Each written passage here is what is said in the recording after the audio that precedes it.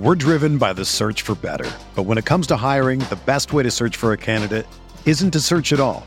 Don't search, match with Indeed. Indeed is your matching and hiring platform with over 350 million global monthly visitors, according to Indeed data, and a matching engine that helps you find quality candidates fast. Ditch the busy work. Use Indeed for scheduling, screening, and messaging so you can connect with candidates faster. Leveraging over 140 million qualifications and preferences every day, Indeed's matching engine is constantly learning from your preferences, so the more you use Indeed, the better it gets. Join more than 3.5 million businesses worldwide that use Indeed to hire great talent fast. And listeners of this show will get a $75 sponsored job credit to get your jobs more visibility at Indeed.com/Blue Wire. Just go to Indeed.com/Blue Wire right now and support our show by saying that you heard about Indeed on this podcast. That's Indeed.com/Blue Wire. Terms and conditions apply. Need to hire? You need Indeed.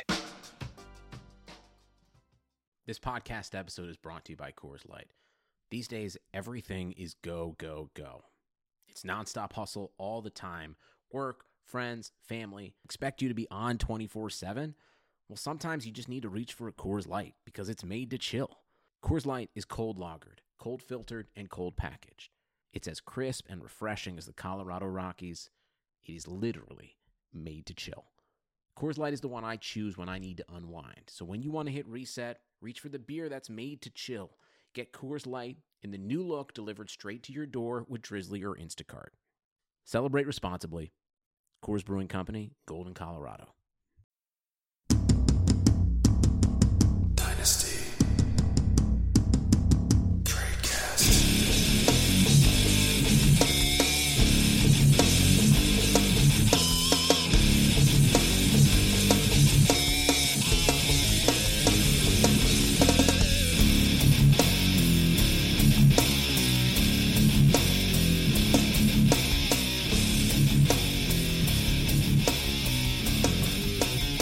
Hey everybody, and welcome back to the Dynasty Tradecast, brought to you this week by the FFPC. I'm Eric Bertzloff, better known on Twitter as @DynastyTrades, joined by my one co-host, Nathan Powell. What's up, man?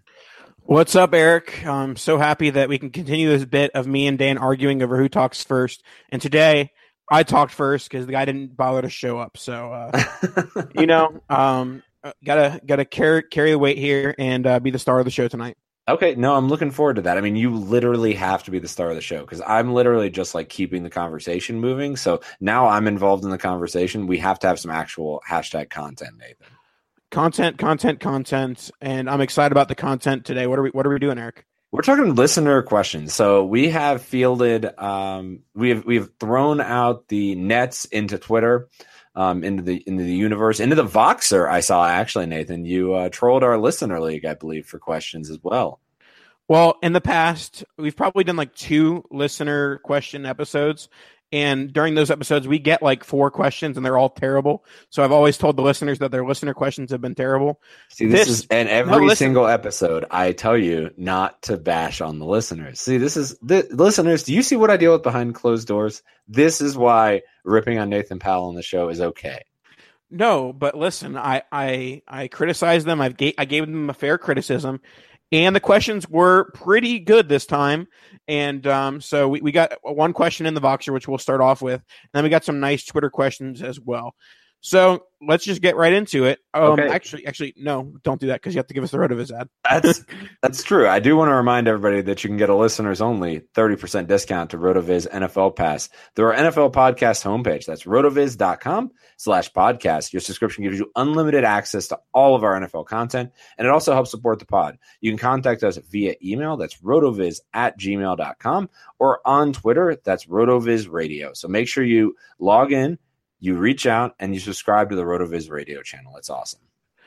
And I know that like pretty much every single fantasy website, particularly ones that have any sort of dynasty content, say this, but RotoViz during draft season is absolutely incredible. Some great prospect profiles going up on the site and great metrics that you can look at throughout your time. So definitely if you want to subscribe to RotoViz, now is the time to do it so you can get all that draft content prior to the draft. I'm not just kissing butt because they give us a paycheck every once in a while. It's genuinely some of the best draft content that I consume. Preach. I completely agree.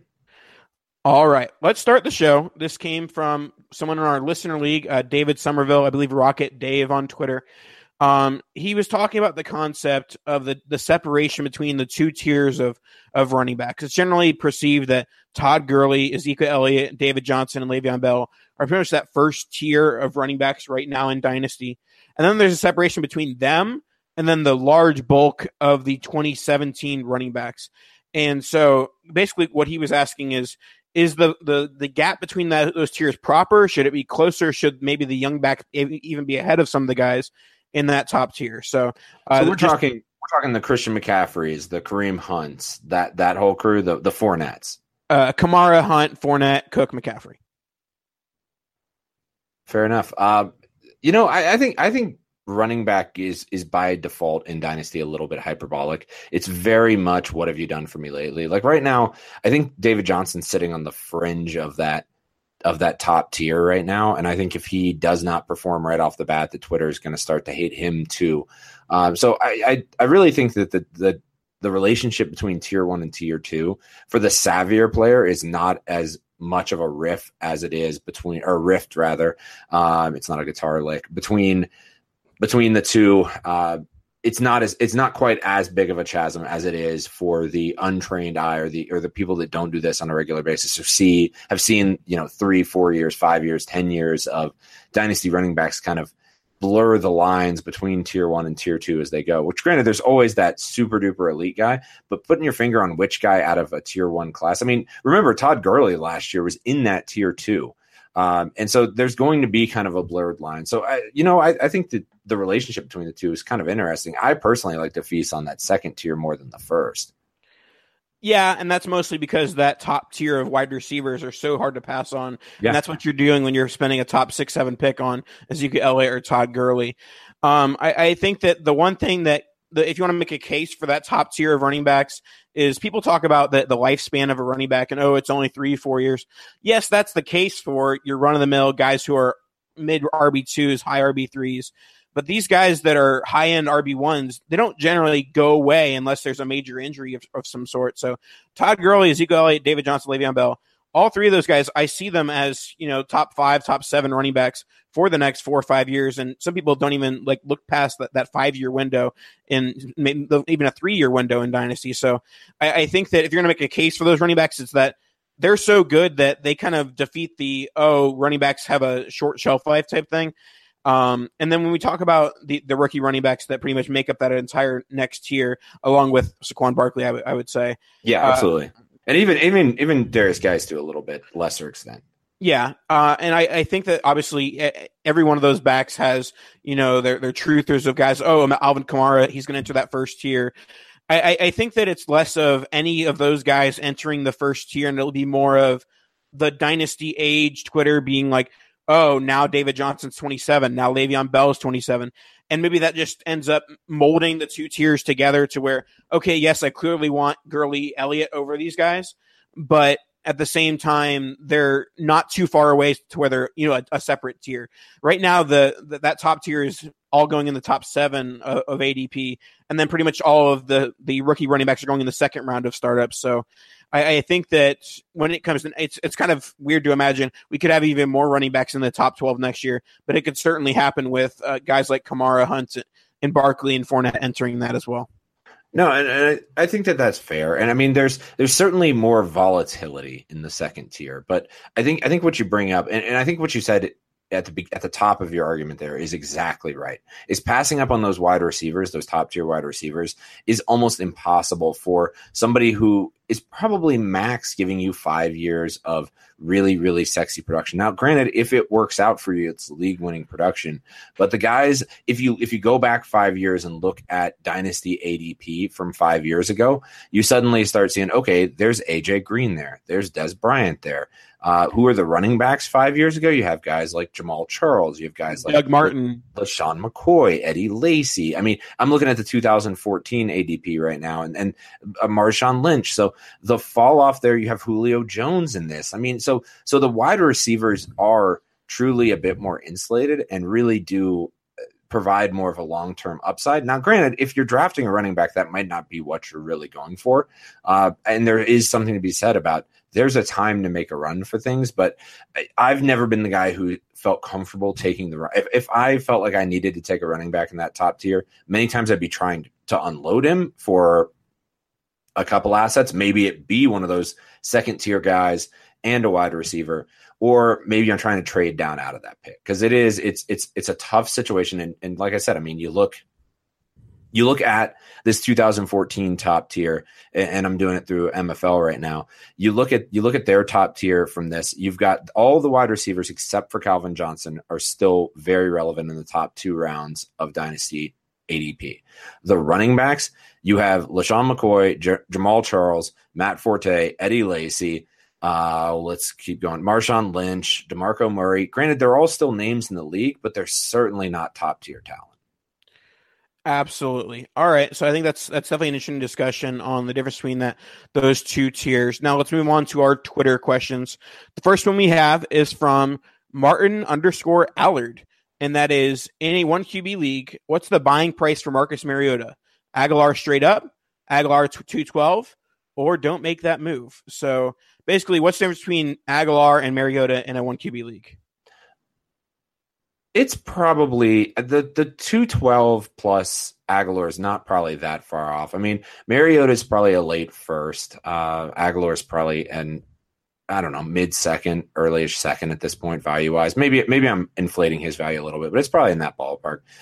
So mid-second plus 212 doesn't necessarily equal a late first or early second, but it's somewhere in that ballpark. It's probably 2 mid-seconds is probably the appropriate valuation there. So it's probably Aguilar plus a mid-second to get to Mariota. Yeah, this is an interesting case because we talked about so often that like basically every quarterback who's worth anything is worth basically between the 201 and the 212. Right. And 112. Oh, yeah. I'm sorry. 212. Yes. Sorry. Basically, all of them are worth second round picks. And that's kind of why, while I'm not the biggest Aguilar fan in the world, this isn't a move I'm trying to make because I think that you're kind of capping your ceiling here. If you let's say you do Aguilar in the 212 for Mariota, then, you're basically paying the max of what Mariota's ever been worth unless he goes into that, Aaron Rodgers, Russell Wilson type tier. So I think that maybe try and use a player that's not quite as good as Aguilar, maybe a guy that's going to be going in like the 12, 13 round of startups and maybe more of a mid-second. I think there's just a different combination of players and picks you can do when trying to trade for a quarterback rather than a wide receiver who has some promise, who some might value as like an early second, and then at the end of the day, an early second and a late second for Mariota is a bit of an overpay. Yeah, I completely agree. And Mariota is a bit of a question mark right now. If I'm holding Mariota, I think there is a bit of an inclination to pull the parachute right now. And I think we've talked about it on the show where this is probably not the time to get rid of Mariota, that everybody is a little bit lower on him. Where if you were talking about Mariota beginning of the 2017 season, everybody was in love. He was a top 5 quarterback for sure. He was already in that elite dynasty tier, almost very similar to what Wentz is doing right now, where he's definitely in that like top quarterback discussion and most certainly in that tier. So I don't now it's really a question of like, will he hold on in the second tier? And I'm not sure that that's the time to sell. He's a young quarterback in a kind of volatile situation. So I don't think I'm selling in the volatility. And as Nathan said, it's just not that appealing in a 1 QB league to try to unload a quarterback. You're just never going to get that much. And the upside's just really never there. Yep. We'll move on to our next one. And this is from @FrostedBlakes85. So very sweet name. That's like very sweet Twitter handle. It's like Frosted Tips, like Justin Timberlake right there. Or, maybe that's like what Blake Bortles will do to his hair since he doesn't have any hair anymore. Ooh, Frosted Blakes. That's like, yeah, I just got a picture of like him looking sweet at like a halftime show, like in the future. Yeah, that works because he won't be playing football. Go on. Okay. He just got a 3-year deal, but that's okay. I'm not even a Blake Bortles shirt, so I don't know why I'm fighting this. Well, we were taking how many games would he play in 2017 as a bet, and we all lost was the answer to that. Yeah, we were like, all right, Chad Henne's going to take over in like week 5, maybe. I think I had like under week 5 was what I bet. That is just a colossal fail. But I also had the Browns for 8 wins. Oops. Yeah. All right, let's break down a few wide receivers in their rookie pick value. I guess we can just go one by one first, and we'll kind of rapid fire this because we've talked about these guys a lot. Devontae Parker, rookie pick value, go. Parker is probably the 108. 106 to 108 would be the valuation I put on him. I think the 106 may be pushing it a little. I think it's more of that 108 to 110, but I'm along the same lines as you. Let's go Josh Doxson. He's fallen into the mid-second at this point. I think the upside's there though, so maybe 202, 203. Yeah, I think that Doxson's a decent buy, but you have to understand that even if, and this is the whole point of wide receiver age, yada yada. Even if Doxson hits at this point, well, he's kind of old right now. He's probably 25, 26. So I mean, I'd buy for an early second just because draft capital. Yeah, well, I mean, and it's worth mentioning that the range of outcomes on Doxson is very much he could turn into a bust. That he's flashed a bit, but there is nothing on the wall saying that he's going to be like a steady wide receiver for you moving forward in the future. So I think that I think that's baked into his value, but I think that early-ish second round pick is kind of where it's at. But if you're buying him, just realize that you're kind of taking a gamble on him. Yeah, it's an investment that in 12 to 18 months could mean absolutely nothing, and that's pretty much every single second round pick anyway. So I guess that's a valid point, except for David Johnson. No, I'm just kidding. Go on. Okay. Final of this trio of this question, it's Dede Westbrook. I know our boy Dan is the biggest Westbrook truther alive, so sad he's not here to discuss the rookie pick value of Westbrook. Man, I think Westbrook's valuation is right around Doxson's right now, and actually maybe even a little bit higher. So I'd put it right at that same valuation, trending up as opposed to Doxson, who's kind of holding stagnant. Yeah, I mean, I'll stick to there's the difference between a first round pick and a fifth or sixth round pick, which what Dede Westbrook was. So I'd say if I'm valuing Doxson around that 202, I'd put Westbrook more at 206, 207. I think there's also still the risk of, while slim, there's the risk that they bring back both Robinson and Lee, or if they bring back Robinson, maybe Keelan Cole emerges over Westbrook. So I don't think there's anything locked in that says Westbrook will be a number 2 target in Jacksonville next year. Okay, let me ask you a host question. Since we're doing listener questions, I'll ask you a host question. In the same vein that I'm inspired by Frosted Blake. What's up, Blake? Keelan Cole in that same backfield or in that same wide receiving core. What is the valuation? I've heard people saying late second round valuation, early third round for Keelan Cole. Where are you at on Keelan? We often talk about the difference between worth less than a first, more than a second, and I think that Keelan Cole is just at the later version of that. He's worth less than a second, more than a third. I'd pounce on that 210, 212 range because I do think that his value is heavily contingent on what happens with Allen Robinson, what the Jaguars do in the draft and free agency. There's a lot of things that can happen to make Keelan Cole worthless, but if those things don't happen, then I can see him getting some targets, having some value in 2018. And he showed enough flashes to where, he's at least worth an end-of-bench roster spot, which is basically what third-round picks are worth anyways. So let's move on to our next one. And this one's actually a question that I got, and I kind of knew my answer right away, or I knew that it was an interesting question, and then I got the follow-up, and I was like, oh, that makes it different. So it's Zach Ertz or the 103, and the follow-up is that it's Superflex and tight end premium. So I'll start us off here. I think that the big thing here is that it's Superflex. Superflex makes that top tier. Some people say, oh, it's Barkley's the top tier. Nobody else matters, yada, yada, yada. I think it's more of Barkley, Geiser, the top tier in one QB, and that tier extends to Rosen and Darnold. So a top tier in Superflex. So I think you can make the argument in a one quarterback league, Ertz versus Sony Michel, Ertz versus Chubb, especially in tight end premium. Yeah. But in Superflex, I can't see myself giving up Josh Rosen or Sam Darnold. I got two guys who I think can be, quarterback ones, high-end QB2s for Zach Ertz. Just tight ends aren't that valuable. I agree, and I'm not sure. I'm just not there on Zach Ertz being the 103 even in a regular league, which is probably why I own 0 of him. But if you're in a one QB league, it's probably still not a move I would be thrilled about doing. Yeah, it's certainly you're paying for the higher end of the price with Zach Ertz, but he showed that, if you paid for him last year, obviously you paid a lot less, but still he produced at a high level throughout the season last year. Totally did. I mean, there's I guess though, I mean, just tight end wise, I mean, what's Travis Kelce worth in rookie draft picks? I mean, what's Gronk worth? Is Gronk worth the 101? He's probably worth a little bit less based off of ADP, right? I'd say that Gronk and Kelce are both worth between the 102 and 103. Right, and then you got Ertz at the 103. I don't know. I would almost rather just creep into one of those other two individuals than pay that price for Ertz. I don't think I have Ertz at that high evaluation. Yeah, that makes sense. All right. Wow, we got some good names here, Eric. Okay, I'm excited to hear you read them. All right, here we go. Our next one is from Tubaka, Tew Baka. Fantastic. I know where I'm going here, so let's see where you are. Demaryius Thomas, a 2019 first and 2 2019 seconds.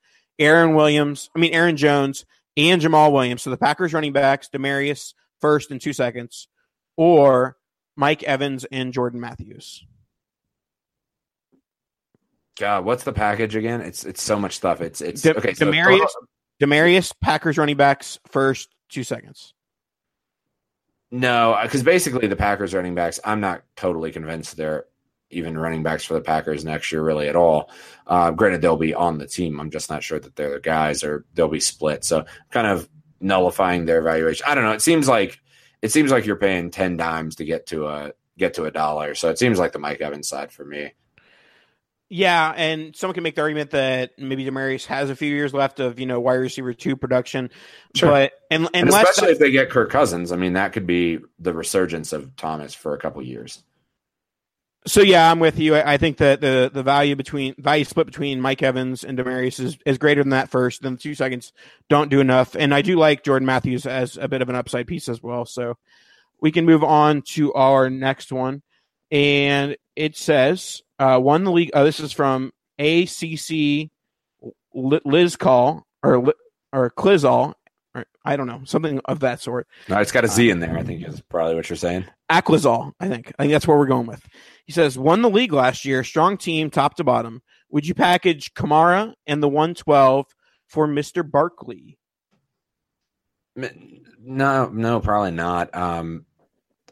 Kamara and the 112 for Barkley seems too much. Now, granted, as the 101, while everybody's in fever pitch over that 101 as the title, sure, maybe that's like it sounds better on paper, but realistically, where his ADP ends up, in my eyes, is, and I think we had McDowell on the podcast where we talked about this too, is the ADP for any 101 is typically at the end of the first round. So when you're talking about giving away a guy that's already at the end of the first round plus a first round pick, no, it doesn't make any sense. I think Kamara straight up for Barkley is an even exchange or close to it. Maybe you're giving a little bit more. I'll give the needle to Kamara's side, even though I don't know that what he did was sustainable. But I think I'm going to side with the Kamara side, which is probably unpopular on Twitter at this given moment. Yeah, I think that this sort of deal is I'm just taking the one that has any sort of asset on top. If I have Barkley and someone offers me Kamara, I'm not necessarily accepting that. But if someone says, all right, I'll give you Kamara and the 202 or Kamara and the 112 for this example, then I'll take it. Or if it's the complete other side, if I have Kamara and someone's offering me Barkley, I'm not really snap accepting that either. I'm like, all right, just make it worth my while. Add something else, maybe a late first, early second. And if not, it's like, all right, I'll just keep the asset that I have. No, I'm totally on board with that. I don't think this one's even that particularly close. Let me tell you about our friends at the Fantasy Football Players Championship, the home of season-long high-stakes fantasy football. For most people, it's the offseason, but not for the FFPC. They now have almost 200 active dynasty leagues with entry fees starting at $77 and going up to $2,500. And here's something incredible. Not a single dynasty league is folded in 8 years. Orphan dynasty teams are available for purchase right now. Many of these teams are good teams ready to compete. And startup dynasty leagues will be forming shortly. So get your name on the waiting list today. Plus, if you're ready to draft now, the FFPC Best Ball Leagues will be opening for 2018 in the upcoming days, starting at just $35 entry fee. So don't miss the FFPC experience. Go to myffpc.com and register now. That's myffpc.com, the home of season-long high-stakes fantasy football. All right, Nathan, let's get to more questions. All right. Well, sneak peek. Our next segment is more listener questions, so that's exciting. Our next question is from T. Rosen R. Ryan Trozen. At what pick in this rookie draft are you willing to move for a 2019 first? So I'll start us off here. I think that there's two answers to this question, and we always talk about there's no such thing as a random first because you can generally get a decent idea of it. But let's say random means like mid to late. If I'm assuming it's a random first, I think that number is more along the 108 to 110 range because I do think there's a bit of a teardrop around that range of rookie drafts. Certainly that can change with the combine and with the draft. But at that point in the draft, if I'm not really thinking, oh, I'm going to draft a guy that's going to be a starter for my team this year, and I'm excited about next year's 2019 wide receiver class, I think that 108 to 110 range is where I'm thinking about flipping for a future first. But then there's the dreaded, oh, this looks like the worst team ever first. And I think that I'd go up to the number like 105 if it's like a deadlocked, okay, this guy's going to be like a top 2 worst team just because of how excited I am about those wide receivers. Yeah, see, I'm not sure I subscribe to that philosophy. And generally speaking, my answer is not really ever. But probably more realistically, the answer is I trade my this year first for next year's first when I'm out of players that I want in the first. And so maybe that is the 110 or something like that. I really do subscribe to the idea that judging any given team's next year performance on the roster they currently have is very, very difficult. Like a couple waiver wire heroes will save any garbage team. And it is very tough to fully, I mean, granted, I guess probability wise that there is going to be a bad team or an obviously bad team, but I'm not sure that I would ever move the 105 for a future 19. Unless I could be guaranteed it was top 5, which seems super, like I said, based off of the information I had before, it's not really a philosophy I want to subscribe to. I just think there's too much variance in where people finish year to year. So on that, I think that the answer is wherever I'm done picking in the first is probably where I would go to the 2019, because you could have anything from a very, very late 2019 to a very, very early 2019.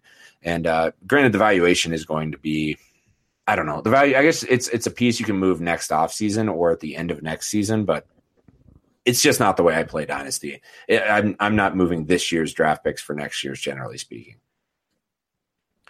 That makes sense. Let's move on to our next question, and that's going to be from our friend Brian Malone. I believe he's appeared on this podcast. Oh yeah, he's been on. Okay, there we go. Brian Malone. A great Twitter follow, by the way. Absolutely. I'm the one who got him on Twitter. Don't people forget that. People don't forget that because you say it every time we bring up Brian Malone. Yep, fact.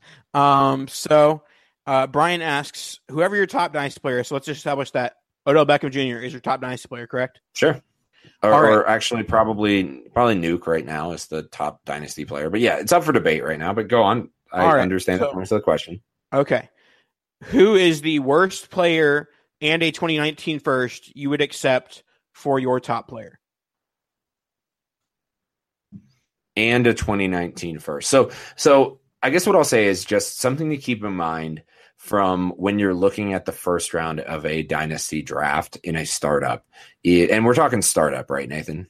Yes. Okay. So there's just such an exponential factor. The difference between the 101 just pure value wise to like the 105, which maybe in this case is Julio Jones, or, let's go last year, for example, where if you were doing this time last year, probably the 101 was OBJ, the 105 is Julio, something like that, where the difference even between those two players is pretty exponential. The difference from that 105 to the 202 is even more exponential. And it kind of like it curves off until you're getting into like the 5th, 6th round where everybody's pretty close in value, and 10 picks from now is not that much different valuation wise than 10 picks earlier, whatever it may be. So this is one where if I have the 101, and granted, I mean, moving down for a couple, for a couple picks in the second round is a strategy that a lot of people do, but just from a pure valuation standpoint, I'm not sure that this is, and I'm not sure which way Brian's asking this is like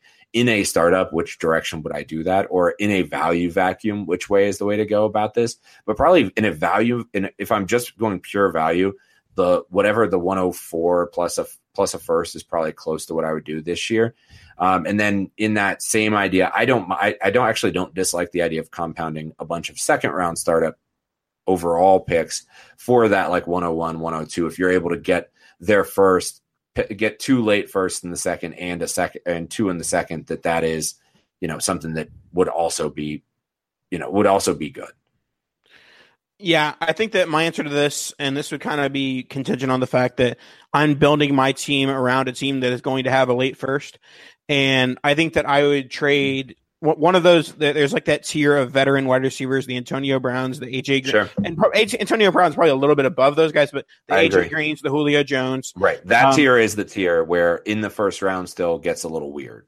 And give one of those guys, basically you give up a first to lose 5 or 6 years on age. So I think that would be, and it obviously depends on, obviously it's a little bit younger with OBJ, but not too much because Hopkins came in as a young prospect as well. So yeah. I think it comes down to, a player that you're going to be valuing at that 107, 108 range, and preferably one of those, guys that, and it's so dumb that we're like, oh, in a year, AJ Green's going to lose so much value. Well, it's the truth. He's going to, so. And OBJ is going to pretty much still be at the same value. So I think that's pretty much the move to make, is that if you have to trade away an OBJ, you have to get, one of that tier and a first.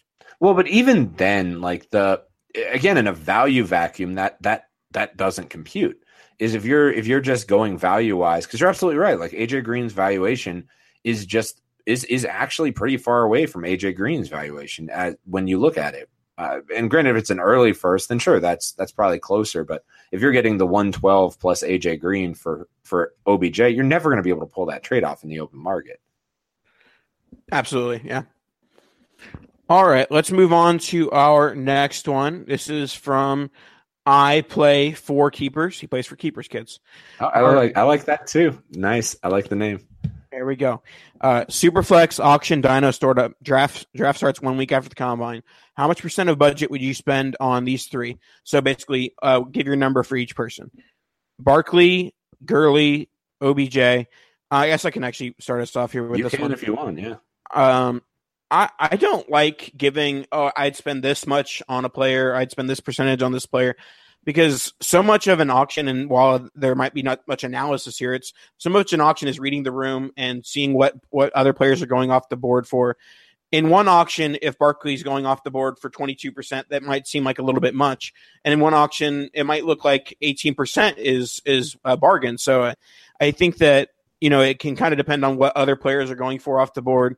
But I guess you can just give us the numbers here, Eric. Saquon Barkley, what's your number for percentage of budget? Well, I'll back up and kind of harp on what you just harped on, because each auction dynasty, this is why I like auctions so much, is because each one is so different. It depends on when people get nominated. It's so dependent on when people get nominated, and the way people are structuring their drafts in comparison to other people in your league. It's just like, it's fun to watch and compete. Like, the only way to get really good at auctions is do many, many of them, and watch, just follow the trends. And my general rule with auctions, before I start answering just percentage questions, is I don't go in really with a strategy. I kind of let the strategy come to me as I watch other owners and read what their strategies are and see what mistakes they're making and how I can pounce on them. Okay, I'm sorry. So percentage of Barkley is the question? Percentage on Barkley, Gurley, and OBJ. So generally speaking, I don't like to spend more than 20% of my budget on running backs. And again, this just kind of goes back to I don't like the tier 1 running backs. I usually get out of that situation. So in an auction, I don't have to do that. If you do want Barkley, you're going to have to pay that 112 price, which is probably in that 25 to 30% of your budget type price. Yeah, I think that might be a hair much. I think it'd be more the 20 to 25% rather than 25 to 30. But yeah, I think that Barkley is in that 20 to 25. Gurley might sneak into that 25 to 28. Yeah. And then OBJ, he's that type of guy that literally could go for a third of your budget if a guy is like, okay, I'm going to get OBJ. So, I mean, we've seen it. I mean, each of us do the kitchen sink leagues where you have pros who are dumping $100 and some odd dollars of a $400 budget on the 101 overall. Exactly. And it's not necessarily a bad move. It just hamstrings your team building because you spent all that money on one player. You need a lot of things to break right for you if your plan is to be competitive that year. Where you just have to get a little bit lucky on the way out, is I guess what I'd say. Yeah, and I mean, just to bring up a personal anecdote, I had one auction where I spent it was a super flex auction 3 or 4 years ago. Spent 50% of my budget on Cam and Luck. That team made the playoffs. But that wasn't because Cam and Luck were superstars. It was because I just made a bunch of trades that end up working out for me throughout the season. It's like, and that's how a team makes the playoffs. Not, oh, I spent 50% of my budget. That's always going to work by spending all your money on quarterbacks. Yeah, and in general, as just an over, and I know this isn't the question, but just as an overall auction strategy, if you're, and I think we've talked about it on the show, but I really implore you to do a spreadsheet and go ahead and just allocate out where you're going to be spending percentages on players. And I always, for any auction, I have a spreadsheet and at least a plan going in. And I always deviate from that, but at least it's a spreadsheet where I say, okay, if I win in this cheap, now where does it free up money? Or if I overpay, how bad does it screw me? And usually it screws me a whole lot down the road. So just something that, if you are getting into Dynasty and you're getting into Dynasty auctions, I would highly implore you to take the time, game plan out your draft, and put together at least a rough spreadsheet just listing out, okay, player, all the positions you have to fill, and then put percentage numbers next to it, go with budget, and then figure out, okay, what does that leave me for each player if this is the way I want to build my team? Sure. And obviously the number of starters you have to start, whether it be 8, 10, maybe more than that, the higher number of starters, the lower that number of like a max bid you can really have in order to build a contender year one or even in the future.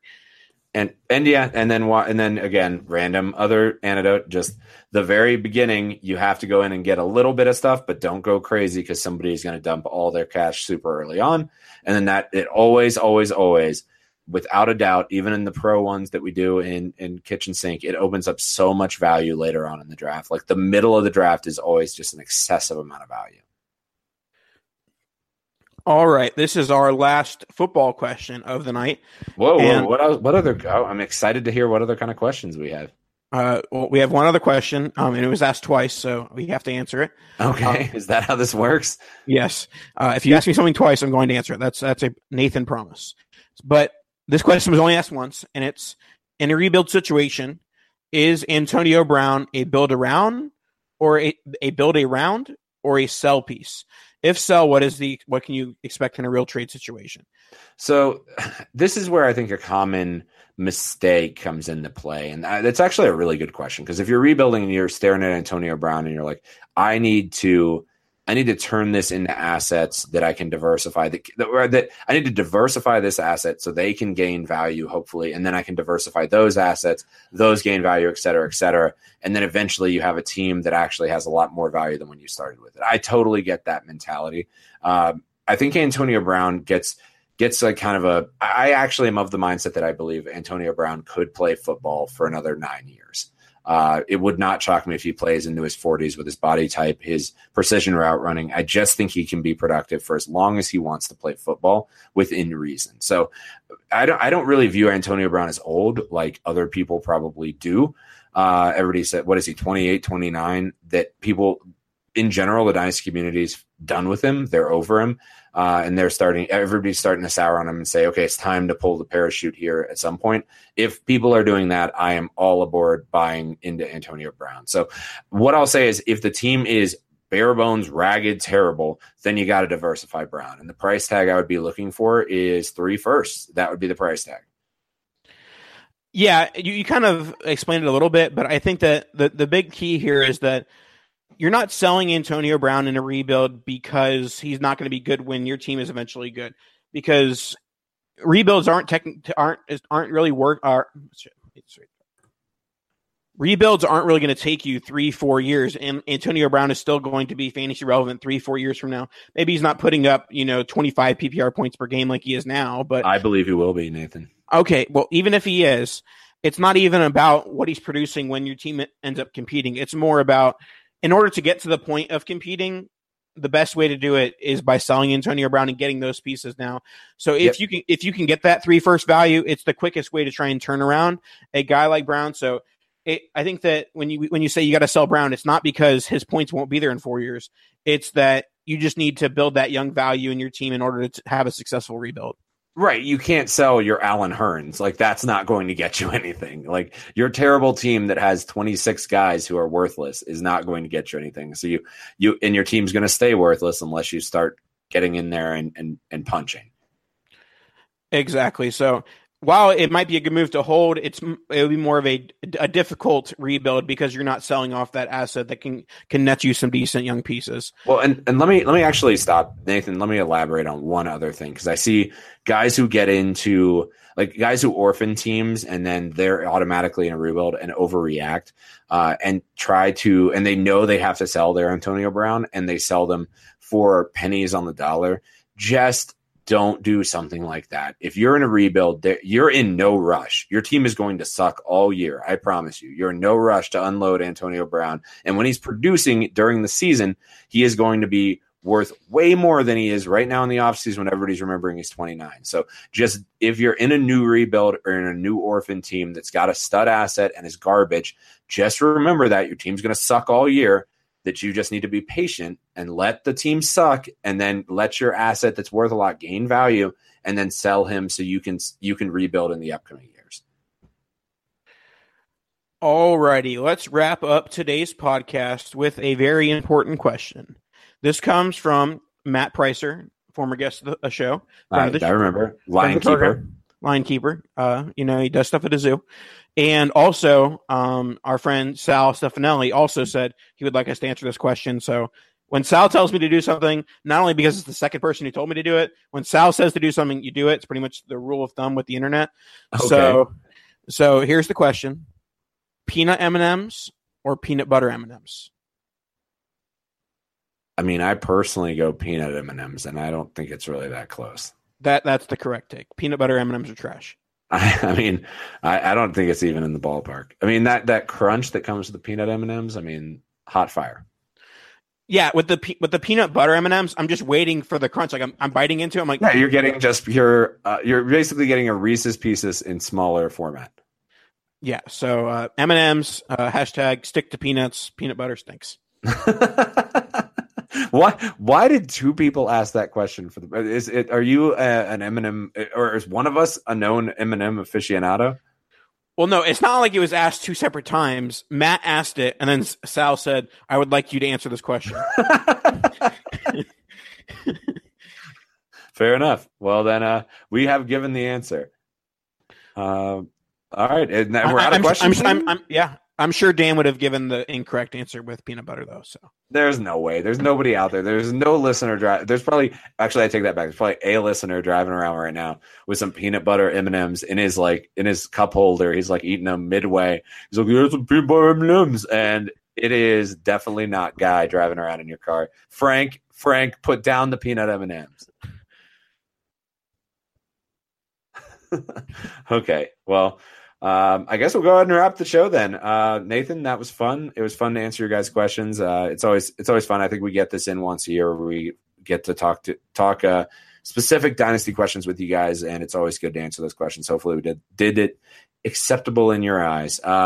If you enjoyed the podcast, make sure you go and rate and review us on iTunes. 5-star reviews help listeners find us, so we greatly appreciate it if you could do so. And on that note, Nathan, I'll give the floor to you before I go ahead and wrap up the show. Anything you want to talk about? Kadosh. That is literally all he says. I follow him on Snapchat. It's only pictures of him making a ridiculous face and he doesn't even say it. It's not like videos where he says Kadoosh. It literally has like just the blurb underneath that says Kadoosh written out. So that is a 100% true I'm friends with Nathan Powell on Snapchat story right there. And that is, if you get a Snapchat, and every now and then I'll get them directly sent to me, I'd say 98% of those that are directly sent to me are him with the word Kadoosh under him with a face. And I assume a couple beers in him, if I'm guessing. Sometimes. Confirm or deny? I mean, not the Snapchats from behind the wheel, which are the best ones, of course. Oh God, a window into Nathan's soul. All right. On that note, I'm Eric. He's Nathan, and we'll catch up with you guys next week. Take it easy, guys.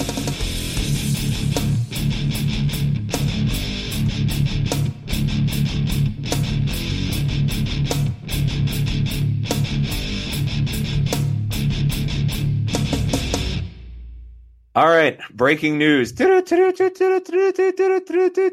you made it through the podcast, Nathan has gotten one other question in real time that we're now going to answer at the end of the podcast. So, Nathan, hit it, son. All right, Eric. When I mentioned this, I hadn't actually seen the guys at handle yet, but I'm sure you'll think this is hashtag rigged. when you hear it. The guy's handle is at Nathaniel Bro. So shout out to at Nathaniel Bro.